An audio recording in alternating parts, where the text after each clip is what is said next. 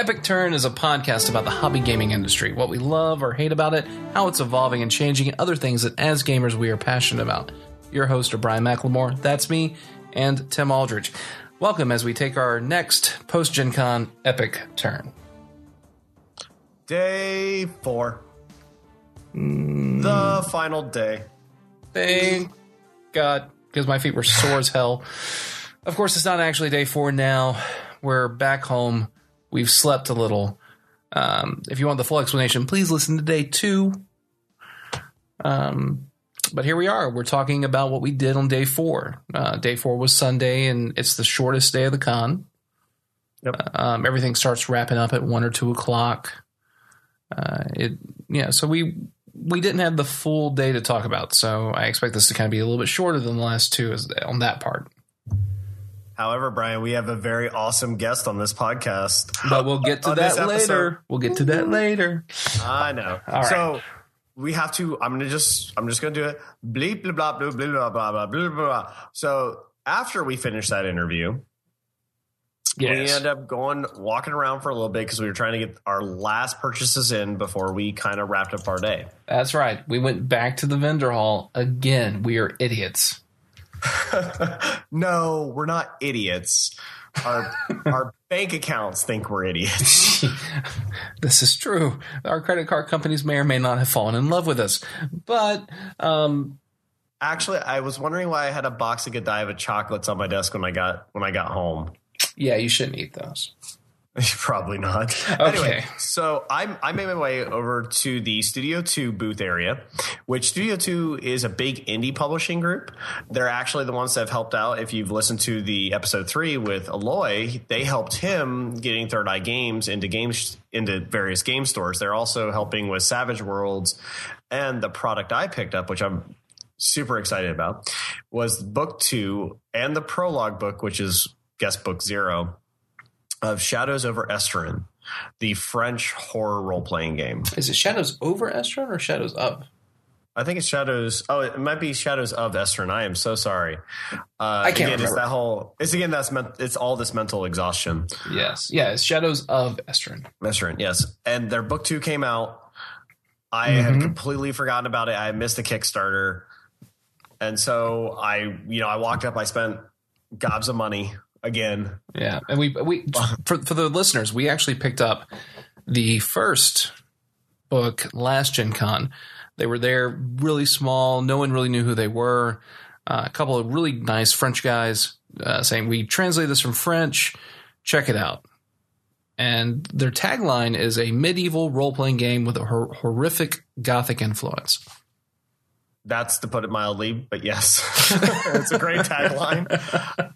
The system is absolutely amazing. I love the I'm trying to find the best word for it. The alchemical parts and the technology they use, and the fact I love, again, you know me, I have a huge thing for horror role-playing games. I love Call of Cthulhu, Delta Green, Shadows of Esteren was a great fit for me. Mm-hmm. And it's low power, again, a great fit for you. And we'll get into that discussion in a future episode. But it is a really neat system. It has a very unique feel. The books are a phenomenal quality. I think they're some of the best-looking role-playing books I've ever seen. And it really shows because Friday night they pulled in a crap ton of Ennies.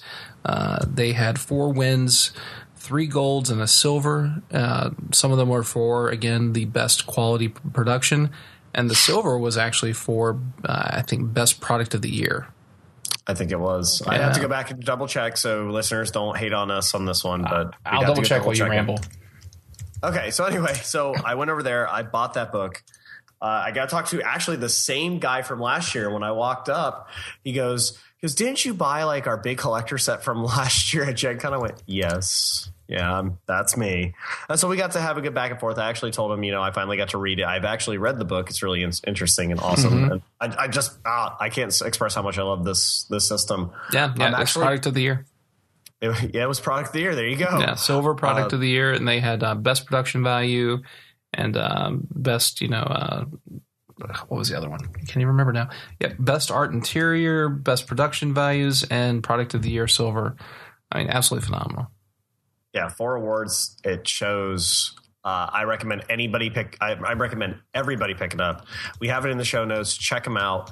If you're a big fan of horror games and you love low power settings like I do, it is so good. And if not, just pick it up for the fluff. The fluff in it is amazing as well. Most of the book is backstory. A huge part of it is actually that's what makes book 2 so much is just as good as it's a fluff book. I actually like the fact that if I remember correctly, he told me that book 3 is about is kind of a religious book, and since it's going to talk about the monasteries and the deities, which I'm really looking forward to that, since it's that low power runic magic superstitions. So it gives me. I think I might write something for October this year, so we have an actual horror themed game for Halloween. I know there's some of the guys who are hoping to get back into World of Darkness for that, but I think this would be a little bit more authentic to run for Halloween. I think so too. Yeah. So when I went over to get Shadows of Esther, and I know you did some last round the dealer hall, I think looking for T-shirts, if I'm not mistaken. Yeah, we went around. I had some gifts to buy, and it was very successful. My daughter is a big Doctor Who fan. I got her this T-shirt that has all these different quotes from the show in the shape of the new Doctor Who logo. And that's awesome. She got it today after she got home from her first day of school for the year, and she spent an hour reading every line. Epic. And her only criticism for me is why didn't they put Ellen's on the shirt? I'll say it again. That is epic. But no, that's awesome. Yeah, no, it was really fun. There's a lot of great T-shirts, regardless of whether you're a brony or you're all about Doctor Who, or whether you're new Doctor, old Doctor, Star Trek, Star Wars, just really like awesome fantasy artwork. There's everything, and just so many different types of T-shirts. You can go on and on. Oh yeah, I found a lot of good ones for like Legend of Zelda that I wanted to pick up, but by the time I got there, they were all out of mediums.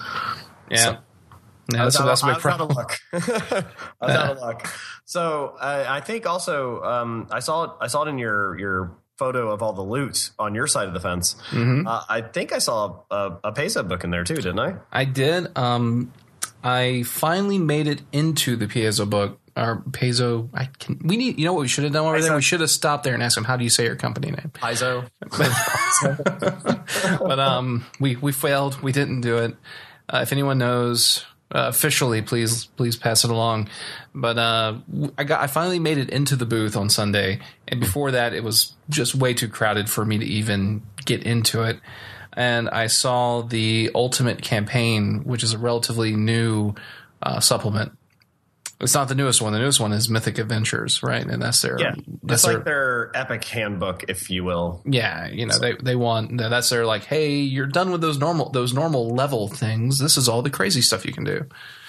And that I flipped through that. That looked neat, but Ultimate Campaign really sucked me in because it added so much depth to the world in a way that I don't see in a lot of campaigns. It has. I've gotten to read through some of this point, and it has, I think, the best background system I've found personally. They ask you questions and force you really to flesh out everything about your character's past. There's 2 or 3 pages listing question after question, things to think about just about your character's childhood. And I really think that if you were to seriously sit down and answer those things and try to keep them cohesive and logical, you will have a much richer character. And if you have a party that does this, you have it'll really add a lot to it. It'll give you the GM so many more hooks. In fact, they built the whole GM hook system into it with storyline talents. That I just think those are great. It's stuff like if you want to be a master thief and that's your ambition, as long as you've pulled off so many successful heists, you can take this talent, and then you get a bonus. But if you ever pull off the mother lode, right? 25,000 gold worth of in a single heist, and don't get caught and don't leave a trace, you get an even bigger bonus. Oh, that's awesome. Yeah, and they have all these different things, whether you're trying to be a thief, a politician, artist, whether you were shamed and bullied as a child. There's a whole storyline talent for that. They have it's a great addition to the system to kind of. And can you imagine as a storyteller the type of fun you can have with those kind of with that kind of hooks? As a storyteller, yes, I can. I mean, I make you guys, anybody I've DM'd, this. I tell you guys I want a background. So if this book helps players, and I've seen a very robust background, then oh my god, thank you for picking it up. Yes, I mean. And I've seen the backgrounds I've made for your games. I've seen the backgrounds other people make for the games, and they're fun, they're neat, and they give more than not having a background. But they don't come anywhere touching the background these things can generate. Things I would never even consider. Like they're like, think about what your character's first love was. How did it end? Oh wow! I mean, did it scar your character? And did it make you jaded, or did it? Are you now a hopeless romantic? And all this other stuff, and just things I wouldn't have. I don't know if I would have ever thought about without being prompted to. Really cool stuff. They have a whole traits and disadvantage system built into it too, so that if you pick them to line up with the questions that you answered earlier, but you're like, oh, I was an awkward child, bullied as a kid, and you can take a trait that actually reflects that and give your character stat bonuses or deficits based on your background. Okay. I know you showed me some of the charts, not all of them, but a good portion of them. That I think that will help any play group. Yeah. Just from the charts I saw. And I can only imagine it's just more in depth beyond that. It is. And that's part 1 of 4 of this book. Have you gotten to some of the other parts, or are you still just? I've read part of 2, and part 2 is a downtime system that is all about. So you're running a campaign, and your characters want to. You have a character that wants to open a bar. This gives you guidelines and a structured system on how to build the bar, how it runs, how it generates income. It has these downtime capital resources that are like goods, influence, money, and magic. Right? I think those are the 4 ones. Right. And so to build the inn, you actually pick rooms that you want that inn to have. So do you want like a crappy little 2-room inn, or do you want like a thing that a king could stay at? Okay. And you pick these rooms and you kind of lay it out a little bit. And it's a lot more bookkeeping, but I think it adds a lot of depth to what you're trying to do if you're into that. But you design it, and then each room has a cost associated with it based on these, and you have to generate those resources to do it. And those resources can be gifted to you as part of the rewards when you accomplish a quest or role-playing events in the area. So you'd be like, you went and you freed a bunch. Oh, labor. It wasn't money. It was labor. That was the 4th one. Oh, okay. So one of the examples they gave was you go and you clear out some kobolds and release some villagers that had been taken captive. Okay. They're poor. They don't have any money to give you, but they don't have any goods to give you. But they promise that they will be happy to work for you in the future. And so then you could tell the person or the party that, well, you each get 5 labor capital that you can use in the city. Well, and then so it gives a little bit more depth to it, and there's all these different types of actions. It has rules in there for retraining skills as a downtime action, which I thought was really cool. Makes sense. Retraining talents even. You can and then, like, if you leave town, your influence over those buildings you own degrade, and you can actually lose control over them. And you have to like stay in contact to stop that from happening. So you have to come back every so often, or you can have magical communication, but of course that gets expensive. Of course, I mean, not everybody can have mystical mystical wireless communication devices, if you will. Yes, and no, that only works in cell phones, right? You can have these cell phones you speak of. Yes, it's sorcery, dark sorcery, very dark sorcery. Trust me. And you can hire a manager to take over the day-to-day running, and that slows down the decay. But you have to stay in contact with a manager, or they have a chance of going rogue and taking over the business. So it adds a lot more give and take. It adds a lot more realism in some ways to the whole concept of building inns or starting guilds or doing all this kinds of stuff that you can do as part of the downtime system. It's really cool. The other two parts are they call it campaign systems, which I haven't read on any, but I'm not even sure really what they mean by that at this point. And then they have kingdom ruling, which is you are a king or you are a high up influencer in that, and you control armies and all this other stuff. So kind of neat stuff. I feel like I've rambled for a while. No, I mean the whole book sounds very interesting. I think as a storyteller, I predominantly like running games more so than playing. That book sounds like it's right up my alley, so I'm gonna have to go get it now, just to make sure I have my own copy. Yeah, no, I got the book now. I got the PDF. I'm reading it, and it's actually got me kind of jonesing to run the first campaign that I've tried to run in about 10 years. Wow. So I'm looking forward to it. A big thanks to Paizo for putting out something new to help revitalize that in me again. Nice. Yeah. Well, since we're on the topic of role-playing games, I actually made my way over to the Cryptozoic booth before we met up again. And I picked up for our buddy Ryan, the new Cosmic Patrol book. And I love the title of it, The Moon Must Be Ours. I love the title. And it's what it looks like is it's their actual it's a campaign, and it has all these missions, and you go through it. And it's centered, it's supposed to be like a campaign book just for Cosmic Patrol. Mm-hmm. Which seems like something that shouldn't really exist. Well, but why not? Why not carry things over? You're putting these players, I guess, and I'm assuming, and I'm kind of reading up to make sure I'm correct. Is they're in this domain of the moon, and it's all about the escape and the.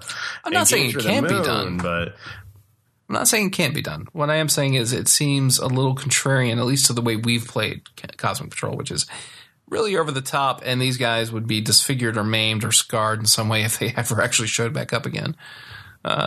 So I'm wondering, how it's going to work. It actually, I say it's weird, but I'm actually really looking forward to trying it. Yes. I mean, I know Ryan immediately, like as soon as I handed it to him, he started flipping through it, and he's like, okay, there's a lot of good stuff here. I was like, awesome. So I'm really looking forward to it as well. Even if we don't do the whole campaign, just, pick and choose some missions out of there, that'll be awesome. Well, and that's one of the great things about Cosmic Patrol, I think, is that it's so accessible. And as long as you have anything resembling an imagination, you can have fun with that game. Oh, yeah. Yeah. It's not for everybody, that being said, but I know our group just loves it. I think we're actually talking about playing Saturday. I think we are. And we're also talking about possibly making an episode out of it in the future where we do a playthrough and see if the listeners want to listen to us play a game of Cosmic Patrol. Yeah, and we're going to talk more about what that might look like in the future. That's one of those things. It's one of those formats I think we're going to have to try, see how it works. And if we can't make it work for us, we'll stop doing them. But I think it could be a lot of fun because we have some really amazing moments that we can't relate. You can't tell about somebody about something that was fun and funny. Yeah, it's one of those you had to be there to see it. Yeah, or at least listen, right? At least listen. So at that point, we met back up at the Cryptozoic booth. Yeah, and this is post blank blank blank blank blank. Yeah. And I know where you're going. Yeah. He gave us some advice of a game to try out. And it was the DC deck builder game that Cryptozoic put out. Mm-hmm. So I sat down. I waited on everybody to get around the table. I mean, we waited for everybody there, and we played it, loved it, and you and I bought the last two copies at Gen Con. Well, at least the last two I could see. Yeah. No, they were the last two. I confirmed it. Were they? We bought the last two. Like you bought the one that they had under underneath, like in their storage area. I bought the last one because it literally was not the demo copy, but the display copy. Yeah. So we bought them out.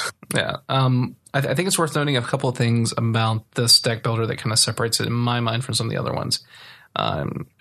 If you've played Penny Arcade, it's going to seem somewhat familiar because it does have the PvP attack mechanic, kind of. But the thing I really like about it is that you only have one resource. So you're never stuck in a situation where you're locked out of buying the board. And I was going to say that streamlined process makes it the most enjoyable deck builder that I got to try during the con. Minus another one, but that was legendary. Yeah, which we're not going to talk about that this episode. No, we won't. Anyway, yeah, but no, it was absolutely fun. I actually got the copy, like Tim said, and right before we sat down to record tonight, I just got done playing a quick game with my daughter. Teaching her how to play, and she's 10 years old, but by the end of the first game she was starting to get in the rhythm, and she actually didn't do bad on points. I did win, but it was she came in within 10 points of me, and it was fun. Yeah, I mean, I had a lot of fun. I will say for me it was mainly because I got to play Batman. Even though we didn't let you have any of your stuff.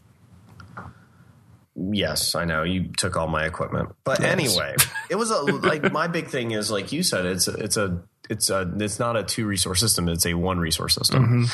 And so I like the fact that we could it's like those $15 card games we bought over the weekend.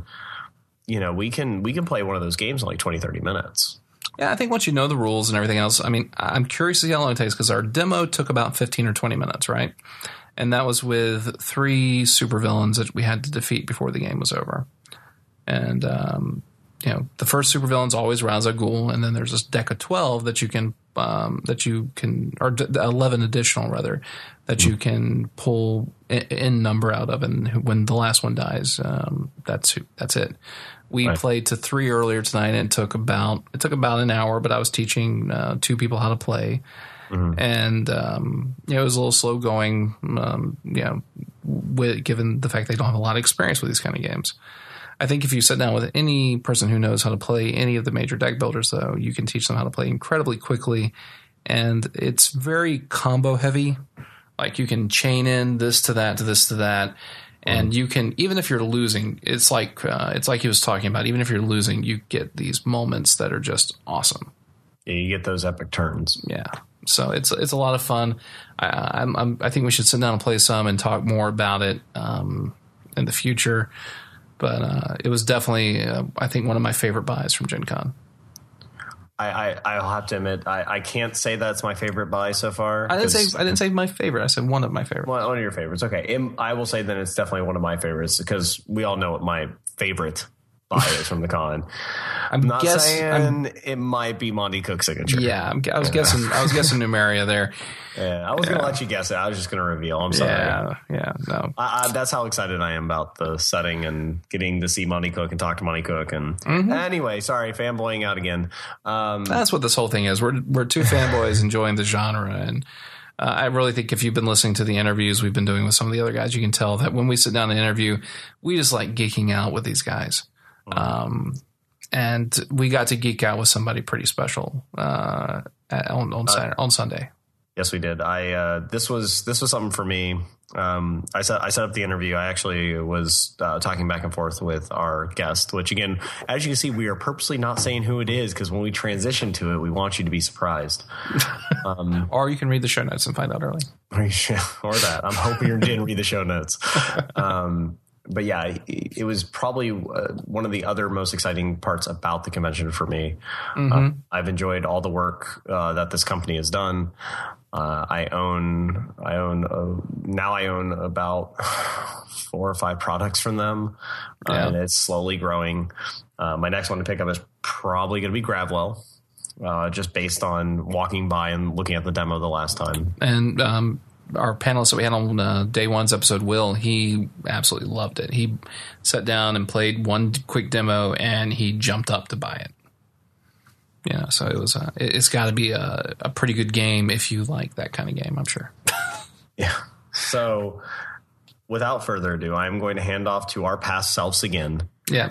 as they interview a very special guest here on Epic Turn. Yeah, they do good work, don't they? They do. Okay, yeah.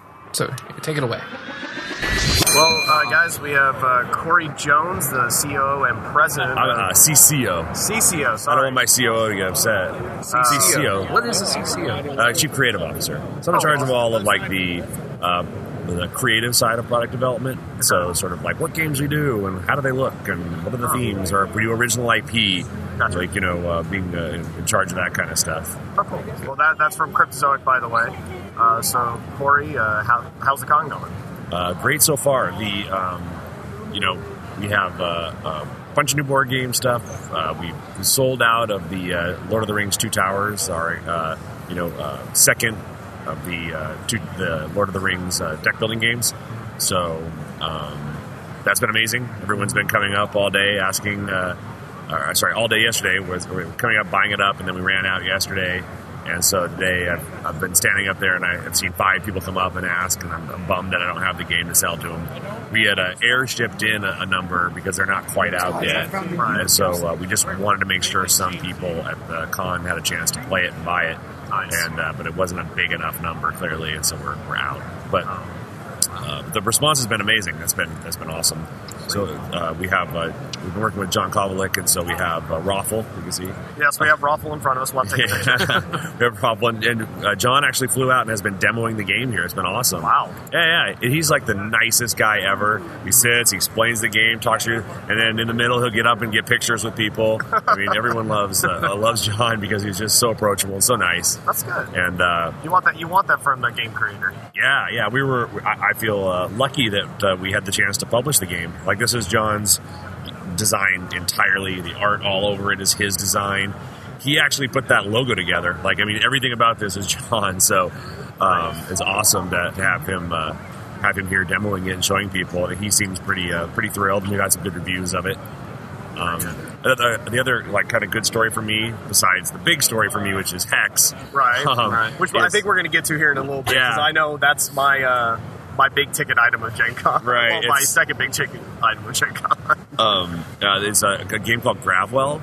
And so Gravwell is an interesting story because last Gen Con, we had a guy come into the booth. His name was Corey, too, actually. So the guy comes in the booth. He's got a box, a bunch of homemade little pieces. I'd like to show you a game. We sit down. Okay, cool. So play the game with him. We're like, this is pretty good. This Gen Con, it is produced and on the booth. Wow. And so he has been here demoing. He's probably going to be here in a minute. He's been here demoing the game. Like, it's so awesome. This is his first published game. It's so awesome to see someone actually, like, living the dream, like, having the chance to come pitch your game and have someone make it and then come back to Gen Con and have it be, featured at the booth and being able to demo with everyone. I know a friend of ours was demoed it here yesterday. And bought it immediately. He raved about it. I think it's our best-selling thing right now.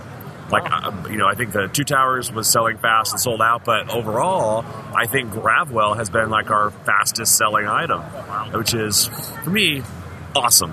Yeah. Like, being a hobby gamer and a creative and all that stuff, and understanding how hard it is to, get something actually made and work with a publisher and all that junk.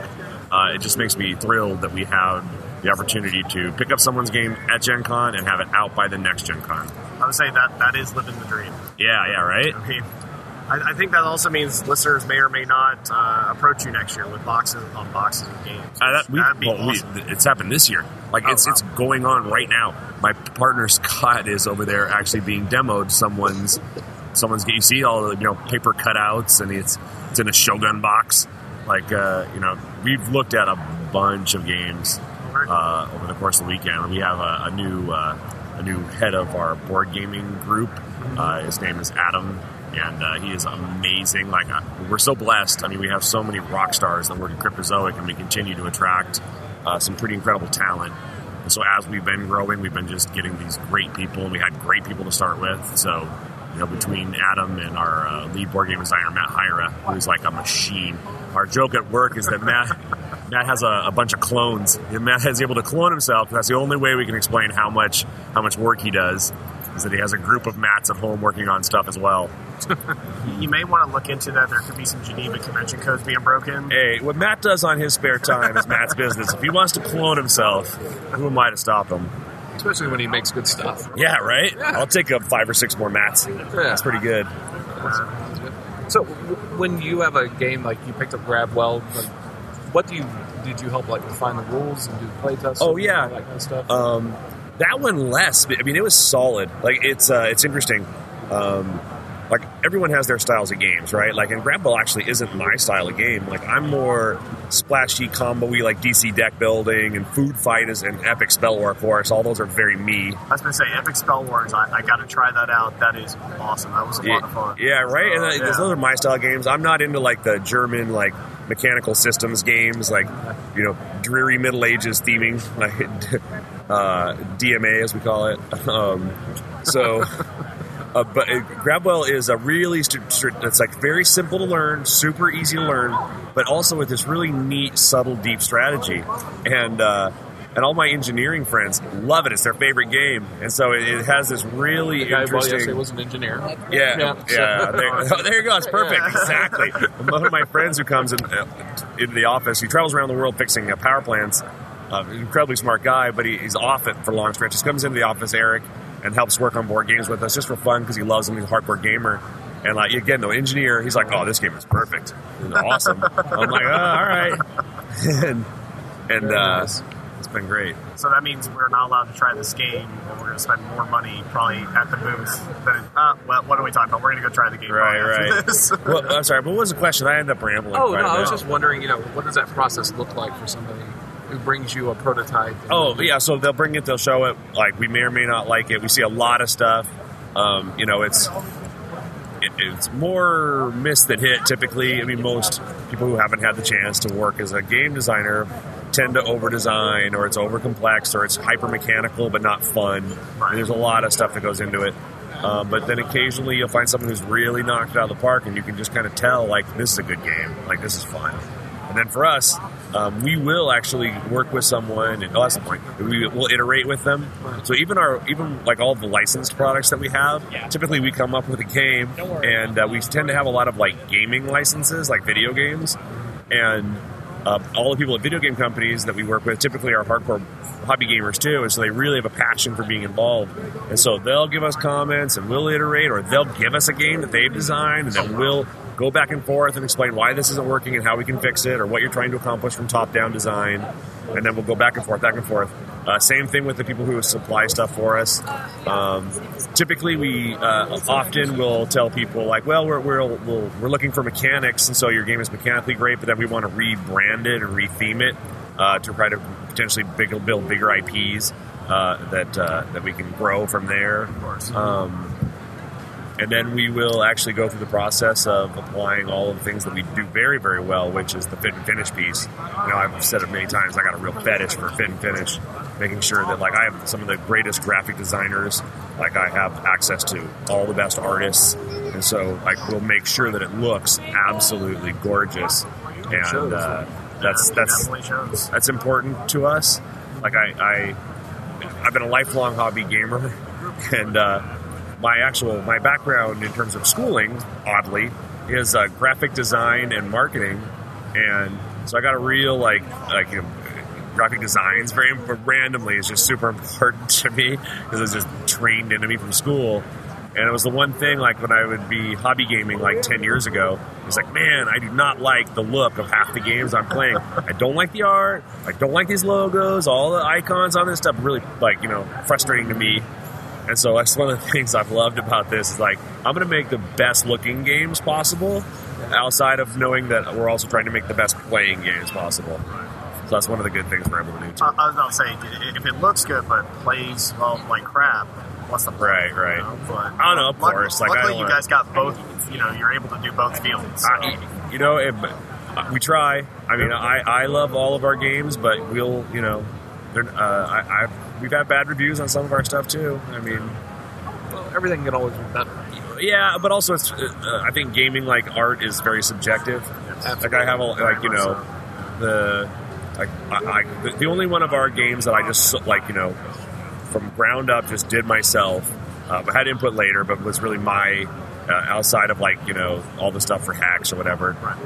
And my input, I put input into all of our games. But Walking Dead, the first board game, and I worked so hard to understand like who the audience was, and then what I was trying to accomplish from a top-down design in terms of translating the show into a gaming experience. And I decided it was all about tension, right? Like the whole point of that show is all this tension all the time. Like what's going to happen, and the resources, and are we going to have things, and so I really tried to emulate that with Walking Dead, and I've demoed it 100 plus times at shows, and so many of the games end up with everyone screaming and yelling as like the one person's left and two people became like this whole idea of like we're all in it together, sort of, because that was part of the show, and then all of a sudden like somebody gets turned into a zombie, now they're actively against you. So going from everyone from their cells to then it kind of becoming more cooperative, because then the zombie players start working together to try to stop the other guy. There were so many clever little hooks in it that emulated specific things from the show. And at the end, when there's one guy left and two zombies are coming and he has to roll the 6 and have one card left, all this tension and drama that I've seen play out 100 times. And then I go read the reviews of it, and it's like, this is roll and go schlock. This is terrible. And I'm just like, it's really crushing when I would spend so much time on this like very intricate design that was about emulating a type of experience that is top down from what the show does. That it's, it gives you the lesson that you can't take all of these reviews too seriously as a creative. You have to kind of let it go, because you knew what you were trying to accomplish. You can look at people having the experience and understand if you accomplished it, and that's kind of it.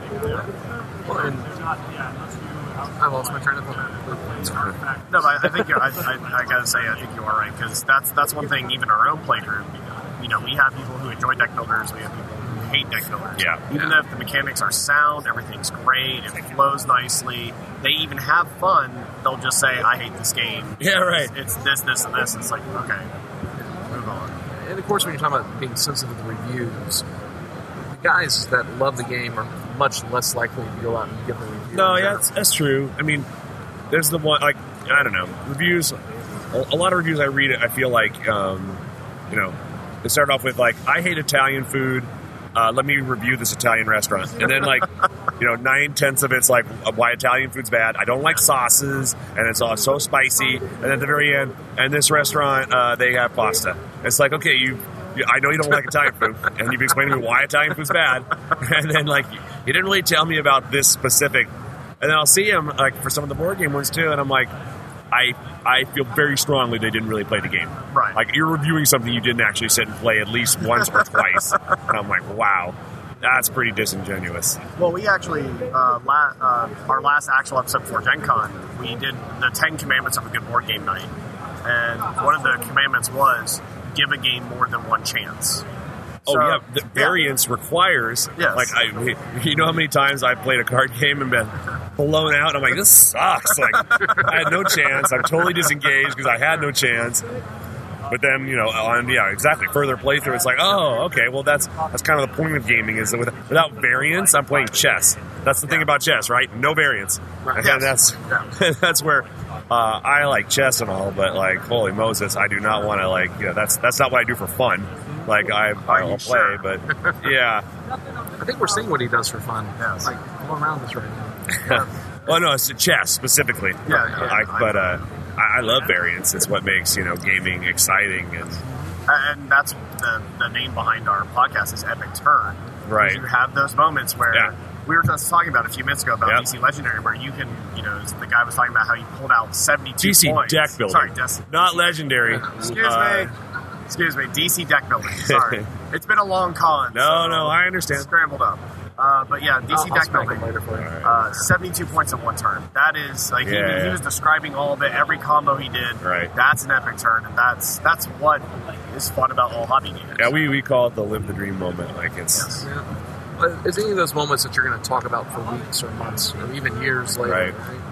And then those are what I think as gamers we try to, that make us come back and play again. Right. Transitioning from board games, because we have a Hex t-shirt, Corey's wearing a Hex t-shirt, we got Hex behind us, we got Hex everywhere.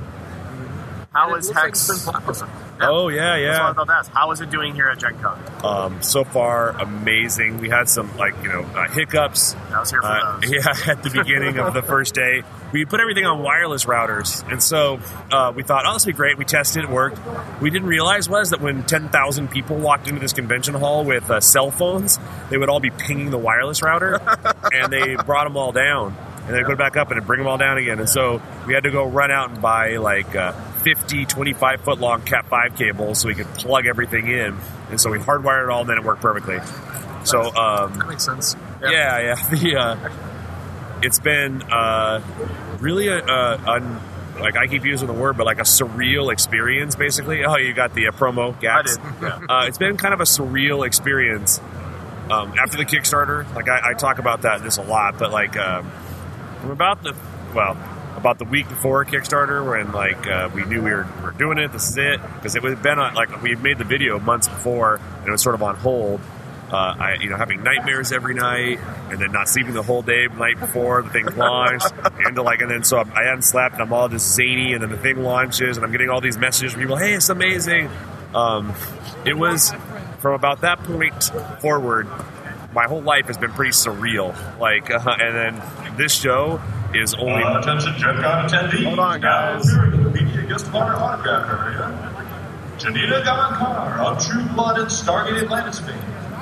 Peter Davison, the 5th Doctor of Doctor Who fame, and Neil Grayson, Warehouse 13 and Eureka fame. Stop by the autograph area located near the art show to get your autographs today. I gotta go, guys. I gotta get some autographs. Bye. So it's been surreal in that we've been able to come to Gen Con and actually meet all of these people. Like, I've seen so many people on my forums, like, Gar with 1,600 posts over the last, 6 weeks. I actually got to have dinner with him and sit and talk for, an hour, and it's been insane actually meeting the people that were so passionate and have been so supportive, and that has been just a dream come true. I get weepy. It's crazy. We had a dinner for all the Dragon Lord level people up, and we had 50 people there. We had one of the people, Colin, he's probably spent $30,000 on the game already. He's at the producer level. He bought a bunch of tiers for other people. He flew 3 people that were part of the community into Gen Con so they could be part of the experience. Wow. Maybe just the kind of the community that we built, the community we've been blessed with is insane. And if you go to our, I said, yeah, I'm in a guild, there's 150 people in it. There's a guild, and they're not even the biggest one, with over 100 people for a game that's not even out yet. I feel like Hex, because of what it's trying to do, has been blessed with a certain type of gamer, a certain type of fan at this point, and it's trying to be a whole new genre. It's trying to be incredibly imaginative, incredibly inventive. Most of my product stuff is always trying to be half invention, half product, and I think the people that have rallied to it right now tend to be all very creative and have a very passionate. And they can see what the vision of this game could be, and they also see all the opportunity that this game represents in terms of being this insanely large blank canvas. And that's why if you go to our message boards, the majority of the posts are about what would be awesome in this game. It's not, complaining, and it's not, being trolling and snarky. It's a bunch of people genuinely excited about what this type of game could represent and how it can be awesome. And I just am so excited to have this community and so blessed. I told people, I told them at the dinner, I go, listen, raising $2.5 million when you were looking for $300,000 is incredible, but worth tenfold that money is having this group of people come together to be supportive of this game and to be the advocates and kernel, the acorn of what's going to grow into a hopefully mighty tree of community. I think it will be. I mean, that's the one thing I noticed when I signed into the forums is the trolling aspect you would expect on the forum wasn't there.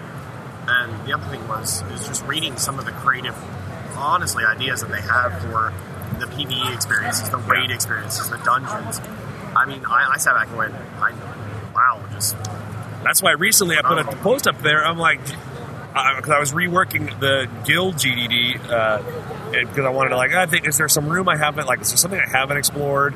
It's kind of light right now, and I want it to be much deeper because I'm seeing people talk about it, and I know guilds are going to be important. You know what? I'm honestly going to start a thread. What do you guys want? Because all the ideas have been so good, I'm like, I can crowdsource from this amazing community probably 100 ideas that are better than one that I would have. And sure enough, there's tons of ideas in there that are awesome and are going to end up in the game. And so, I mean, just over and over and over again, I've had people come up and give me a great idea, and I'm like, you know what, that's in the bank, and it's something we can explore later. It's insanity. Like, sounds like you're going to be pretty busy. Yeah, we have, I mean, even before that, we had a giant laundry list of features we're going to add to the game. How the game looks from the day it comes out to how it looks 2 years from when it comes out is going to be very different. I mean, look at something like World of Warcraft. It's 2 different games now and when it came out. Yeah. And we have a giant list of features we're going to keep adding. Hex is an MMOTCG. What does that mean? And so we've outlined, that top line of, how exciting those two things when they come together become. And I keep telling people, I go, listen, there's when we made the decision, even more importantly than that, we made the decision to be digital only and not a physical game. We went from having a fixed canvas that's been painted on for 20 years, and painted on the back and painted over and scraped and painted again, to rolling out the canvas, and it's an embarrassment of riches. I've used this analogy a few times, but on the board game side, to mine for an ounce of gold is a hard work, and maybe you'll get there. In this game, we go to look for gold, and it's laying on the ground, and you got to get a wheelbarrow, and it's ridiculous. Every idea we have leads to 10 more ideas. We're like, hey, write all that down, because we don't want to lose all those great ideas. I will say I got to try the demo out while I've been here. Great. And super excited. The interface is really solid, very clean.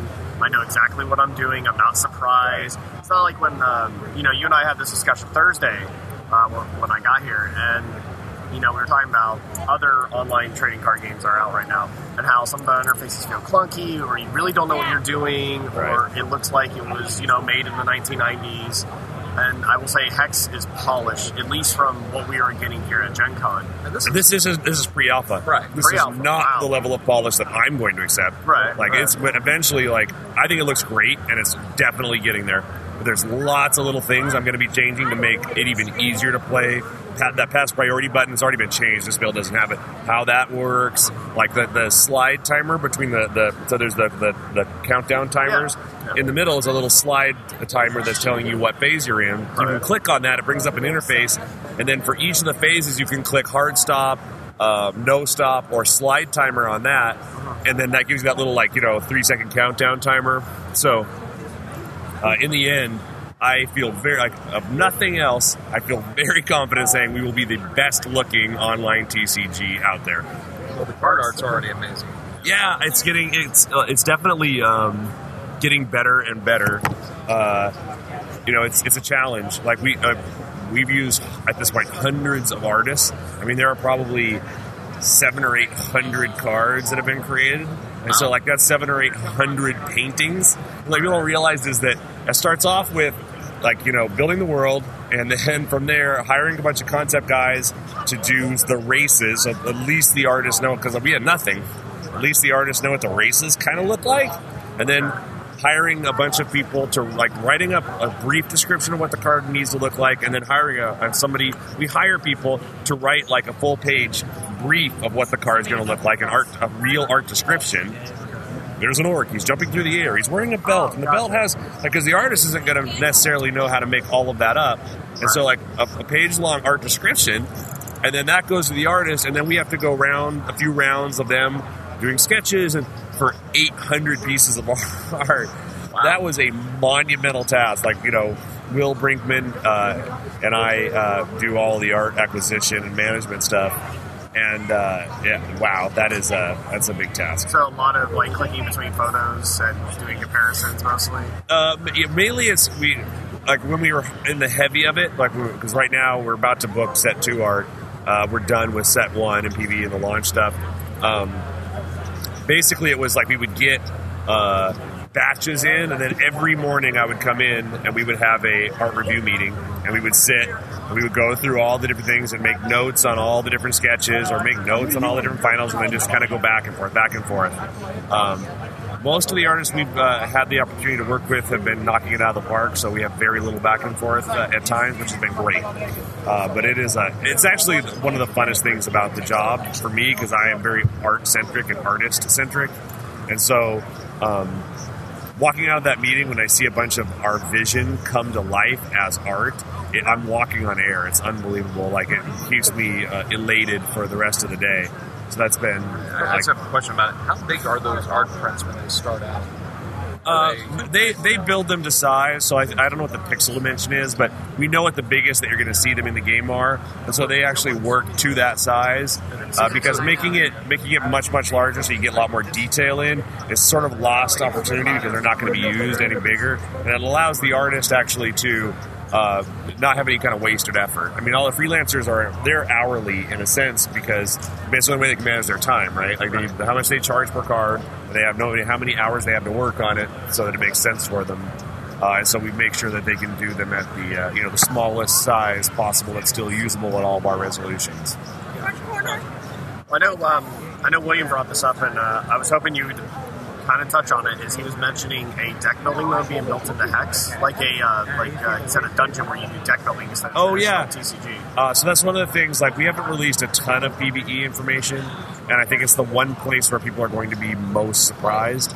Everyone can kind of understand, like, hey, I'm playing a trading card game. It's a virtual space. Like, that conceptually is pretty easy, and so that's what everyone's kind of fixated on because that's sort of what we're pushing as sort of the first piece of the game. But what people haven't had a really good chance to see, and they will in the future, is the PvE experience. And we very consciously made the decision that we didn't want you to feel like the PvE dungeon stuff was it's kind of like grindy. I'm playing a TCG over and over. And there's lots of TCG play, but we've mixed it up. And Chris Woods actually was the lead PvE dungeon experience designer.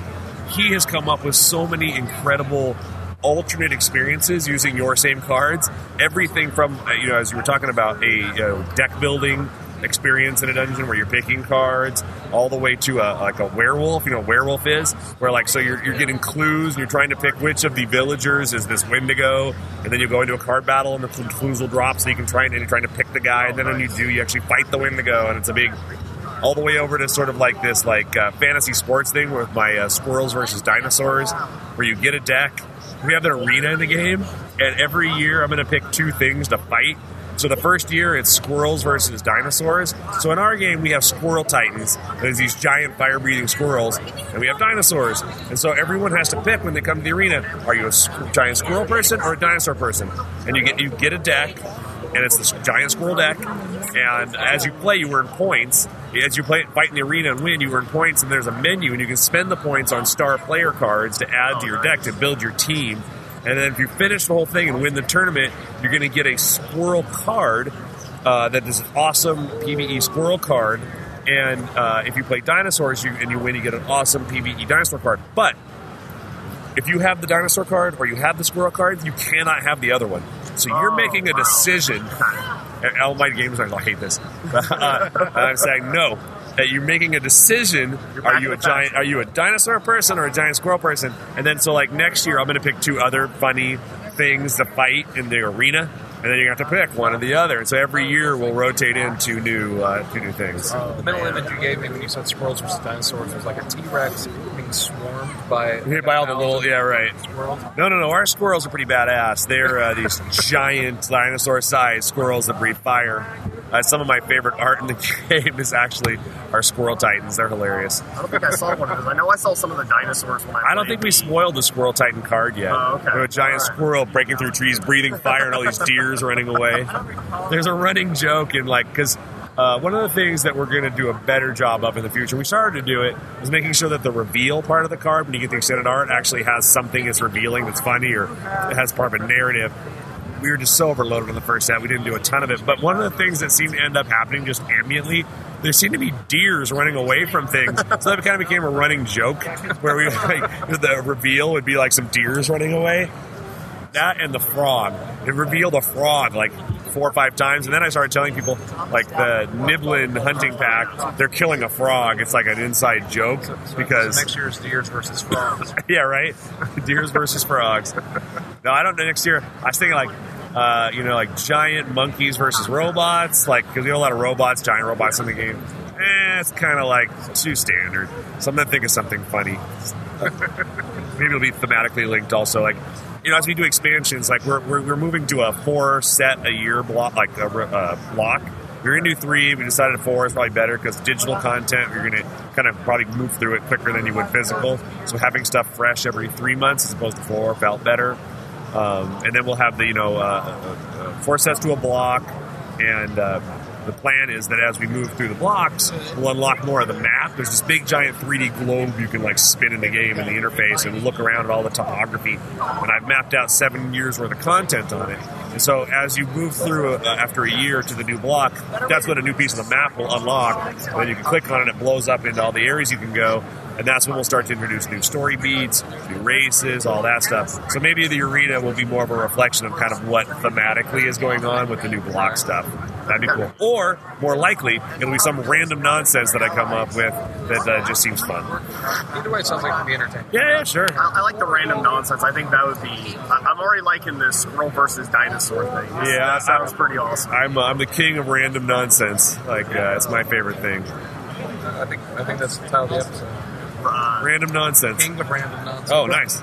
Call it Gen My Thailand there. Con. Gen Con Day 4. King of Random Nonsense. Yeah, that's like Epic Spell Wars. I mean, like... Which, by the way, I saw the trophy you posted on Facebook a couple nights ago. The gem fell in the eye. I got to get some super glue and glue the gem back in the eye. But other than that, that thing is rock solid.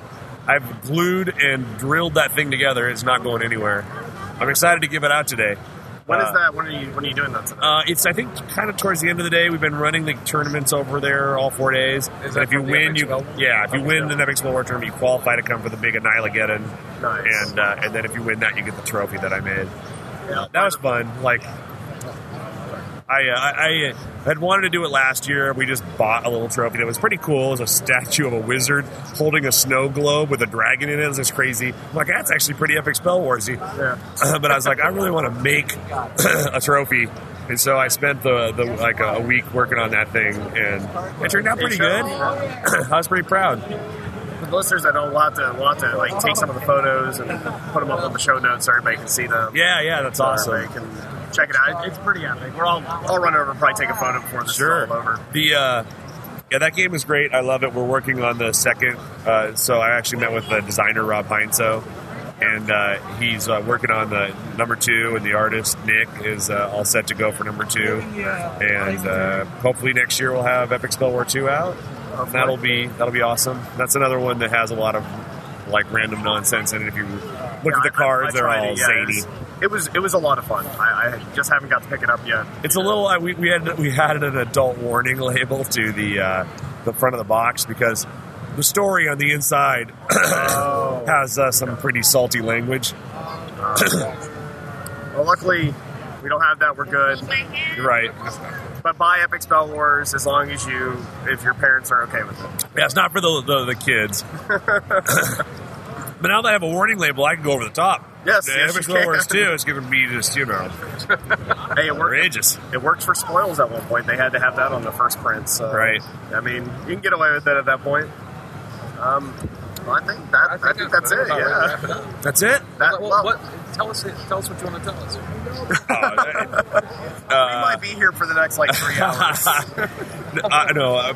If you guys, you've had a chance to play Hex, which is awesome. You got one of the promo cards. I did. I actually had to stop in and I walked up to him. I was like, "Hey," because we've been going around the car. Right. I actually asked William this. I was like, "I'm probably not going to be able to get to the TCG hall in enough time. Is there a way I can sneak up and grab a gag?" He's like, "No." So I walked up. I was like, "I'm talking to Corey tomorrow. I want to have one with me." They're like, "Here you go, here you go." It's like, yes. So at least we can take a photo of it and show everybody that this is Gax, the Gen Con exclusive wizard. Well, I can get you the other guy too. I mean, you need it for your research and for your podcast. Yes. So yes. Let's go with research. Research, right. as in yes. Yeah. So we have the other one, the exclusive. Yeah. What's cool about it is that we made him like all the races in the game have really interesting stories to them, and so all of the rogues in the elf race are all part of the acting troupe and musicians, and so they're bards and actors, but they're also rogues and thieves and assassins. And so this guy is actually a bard looking dude that's also an assassin, and so it's pretty cool. And so that's what we're like. It's nice because we can kind of like, that was a good way for us to mercenary to use to tell story and give you a little deeper insight into the game. And then the Gax one is just, again, talk about random nonsense. You may notice the first letter of his name. Gax, the Sly Roller. But take the first letter of each of those words. Okay. Right? All right. So he was clearly a homage to, and then you'll notice that if you look at old, very first of sort of imagery, you'll see some similarities. So anyway, he's he makes these dice, and it was just a really fun, random little way for us to sort of, talk about the things that inspire us and things that make us happy, and especially being here at Gen Con, which is all about, for me, my roots of gaming, which, like, the first board game I ever played was Monopoly with a babysitter when I was 7, and the first, hobby game I played was D&D, and I credit D&D with helping me learn to read. Like, I have massive dyslexia and have real reading problems, but I wanted to read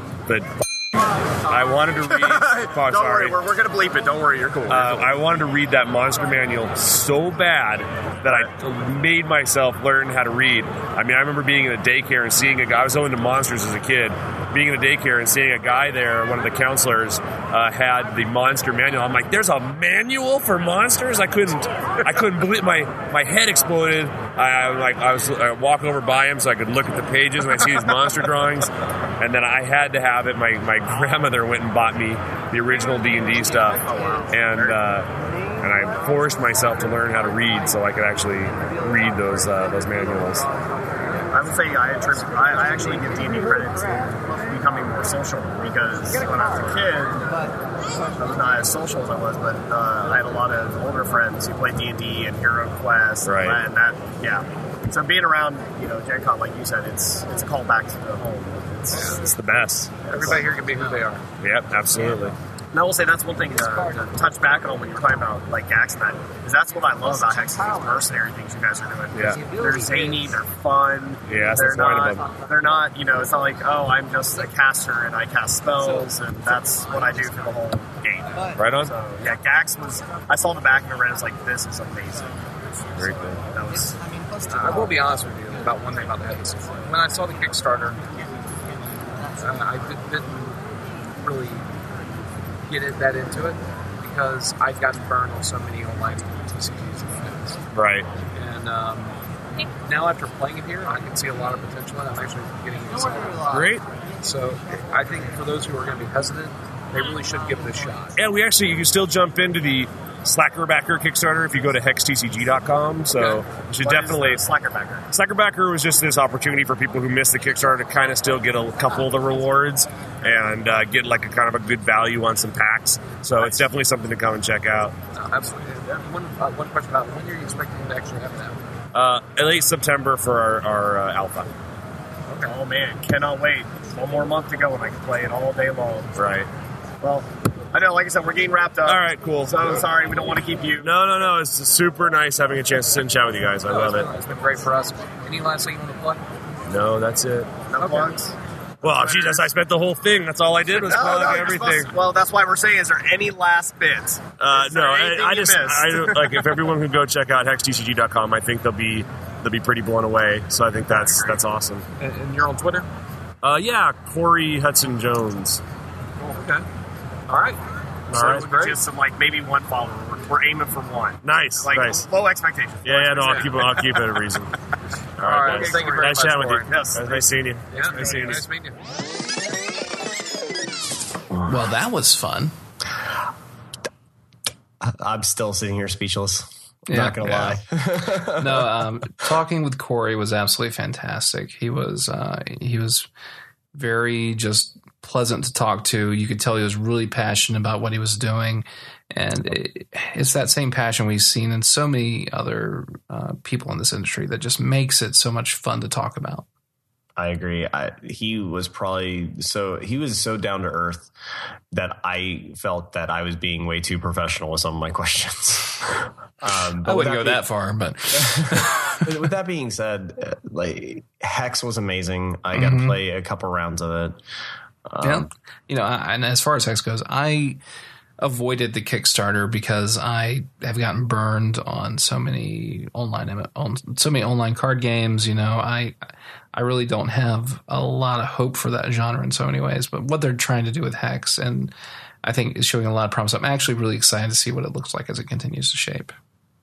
Agreed. I cannot wait with the hint of when the alpha will drop. I'm super excited since I will be in it. And I'm just going to leave it as that. I think all we can say is, again, thank you, Corey, for being on the show and taking the time out of the busy Gen Con schedule to sit down and chat with us. We really appreciated it. Absolutely. So now Gen Con's over. We're back home. Yep. We are officially, a little bit more rested than we were. So I think any amount of rest would be significantly more rested than we were by the end of Sunday. Agreed. Yeah. So we did this when we were at the Munchkin Tavern, and I feel it's time to revisit this because, of course, none of our listeners were there. We hope next year that some of our listeners want to come out and have a beer with us. We'd love to have you out. Or if you can't have a beer, you can have a soda. We don't care. Yes. Fruit juice. Lots of fruit juice. Or anyway. Yeah. Brian, what do you say was your good and your bad from Gen Con? I think, we've kind of touched on it over the last couple episodes. And one of the worst moments for me was when I realized that Ascension wasn't the game I fell in love with, which may sound kind of sad, and I may be late to that party for all I know, but it really was a little bit of a stoic moment for me as we set into the Worlds this year. Yeah. Other than that, I think it was that it only lasts 4 days and I got to wait a year for the next one. All right. So what about your good? What is the best moment, if you will? Or your favorite moment, or what is the good? I guess that it's so. I honestly, I don't want to talk about my favorite moment because we're going to talk a lot about it on Saturday's episode. Okay. Okay, so let's put what's your second favorite moment? Or how about that's also showing up on Saturday's episode? Fine. If I can't have your first moment and I can't have your second moment, what about the third moment? That's personal, man. No, honestly, I think it was just overall, it was all the great people we got to talk to. We got a lot of swag and we got a lot of games, and the jacket's going to be awesome. But the people we talked to, from Privateer, from Cryptozoic, from True Dungeon, from Stone Mayor, all these guys were just phenomenal. All the panelists we got to hang out with, Brother Scott, got to see Bucky again. These guys, I think that's really what makes Gen Con worth going to. The people, the experiences, and I can't wait to see these guys again next year. Fair enough. Now it's your turn. Oh, now okay. So my bad. Follow that up. Okay, I'll follow it up. So my bad moment was, besides the fact that we didn't get to stay in downtown. Yeah, we're working on fixing that. Besides that, honestly, the bad moment for me throughout the whole con is it's so, I don't want to just say, Brian, I agree with you, but I have to agree with you. I'm telling you, we can make a drinking game out of this. Ascension, realizing that was pretty bad. But if I'm going to go for a cheap shot, a super cheap shot, because that's what I think I need to do, is I was really sad I couldn't get my Mega Man and Proto Man starter decks from Jasco Games. I'm gonna go cheap here. Wow. That was one of my biggest disappointments. The only reason being is that that was one of the big reasons I wanted to, one of my big ticket items besides High Command was I really wanted the Proto Man and Mega Man starter decks. Yeah, and that game just has so much nostalgia for you. I can see where you're coming from on that. Yeah, so that was the heartbreak moment for me. Yeah. But the good, well, see, here's the thing.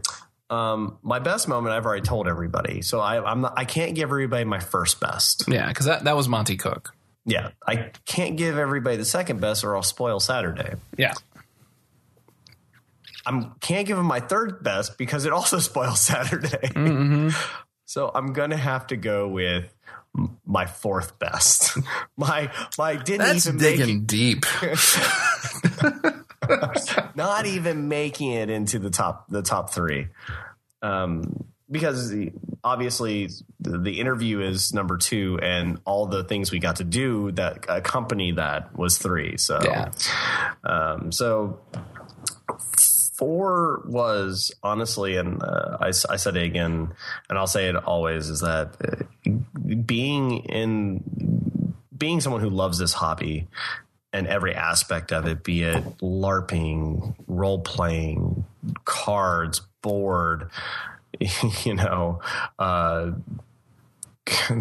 There's so many aspects of this hobby that and that's why we'll never run out of topics. Yes, the fact that Gen Con brings us all together, and I get to geek out with probably some of the coolest people I'll ever get to meet in my life. Yeah. In a 4-day period is probably the best feeling in the world. It's not probably, it is the best feeling in the world. The fact that I have sat down and, I talked to one guy who was from Minnesota, and he's like, so when you're playing, blah, blah, blah, blah. And he was asking me a whole bunch of questions, and it was nice to, see how other people's gaming groups do things. I like how other people, when I'm like, yeah, so I was playing, if I remember his name, I was actually talking about Ascension. It's like, I was playing Ascension, and I did this, and this, and combo in here. He goes, yeah, I hate that card. And the fact that you can do that and someone knows what you're talking about, or, when you go into a restaurant and you see, I told you this when we went to Noodle Company, and I look over at tables, and all I see around tables is dice and board games and card games, and even, people role playing. That right there, like, I was so elated that it's not even funny. As like the Grinch moment, my heart grew so many sizes that day. And then it shrank. It shrank when I had to get back in the car. Yeah. That is the honestly, it is the golden, if you will, the it is the best of the best. It does beat Monty Cook, actually. I don't know about that. It does. Maybe in the aggregate. I don't know. No, it does, in the sense that I got to spend, because you're talking about something that like spans days and thousands of people versus that one shining moment that you're going to post on your wall forever. True, but no, in all honesty, though, it's that I got to spend time with my friends. I got to spend time with my family, and we all got to do it doing what we love, which is playing hobby games. Yeah, no, absolutely. It's not even hobby games. It's just playing games and getting to geek out. I think I heard some people talk about it, and it's at Gen Con, no matter who you are, what you're into, you can be you, and everyone's going to be cool with it. So, yeah. Well, I guess that's probably the best way to just transition into our finale for this one. And that was when the girl took the sword to the big giant dragon. It was Cthulhu. She took the sword to Cthulhu, and he popped. And then a horde of people scrambled over and tore it apart. Yeah. No, sorry, your version of the finale? I wasn't talking about when they killed the giant Cthulhu. No, but guys, cherish all the moments you have when you're gaming, because those are the best. And from us, we thank you for listening to this episode of Epic Turn. You can find our show notes at epicturn.com/episodes/8. Yeah, it's crazy. We've already done 8 of these. Of course, Gen Con helped us bump the number a little bit. But it's nuts. Yeah. But you can always follow us on Twitter, which you can find us at Epic Turn. You can find Brian at Kelton, and you can find me at Telshin. And, guys, if you love this show, please rate, subscribe to us on iTunes, and don't be afraid to send us some feedback. We love to hear it. And we'll see you on Saturday for what I'm going to say is going to be one heck of an epic turn. It's, I think, our most epic turn so far. I agree. Okay. So, good night, ladies and gents. Good night, and until next Gen Con. Bye-bye.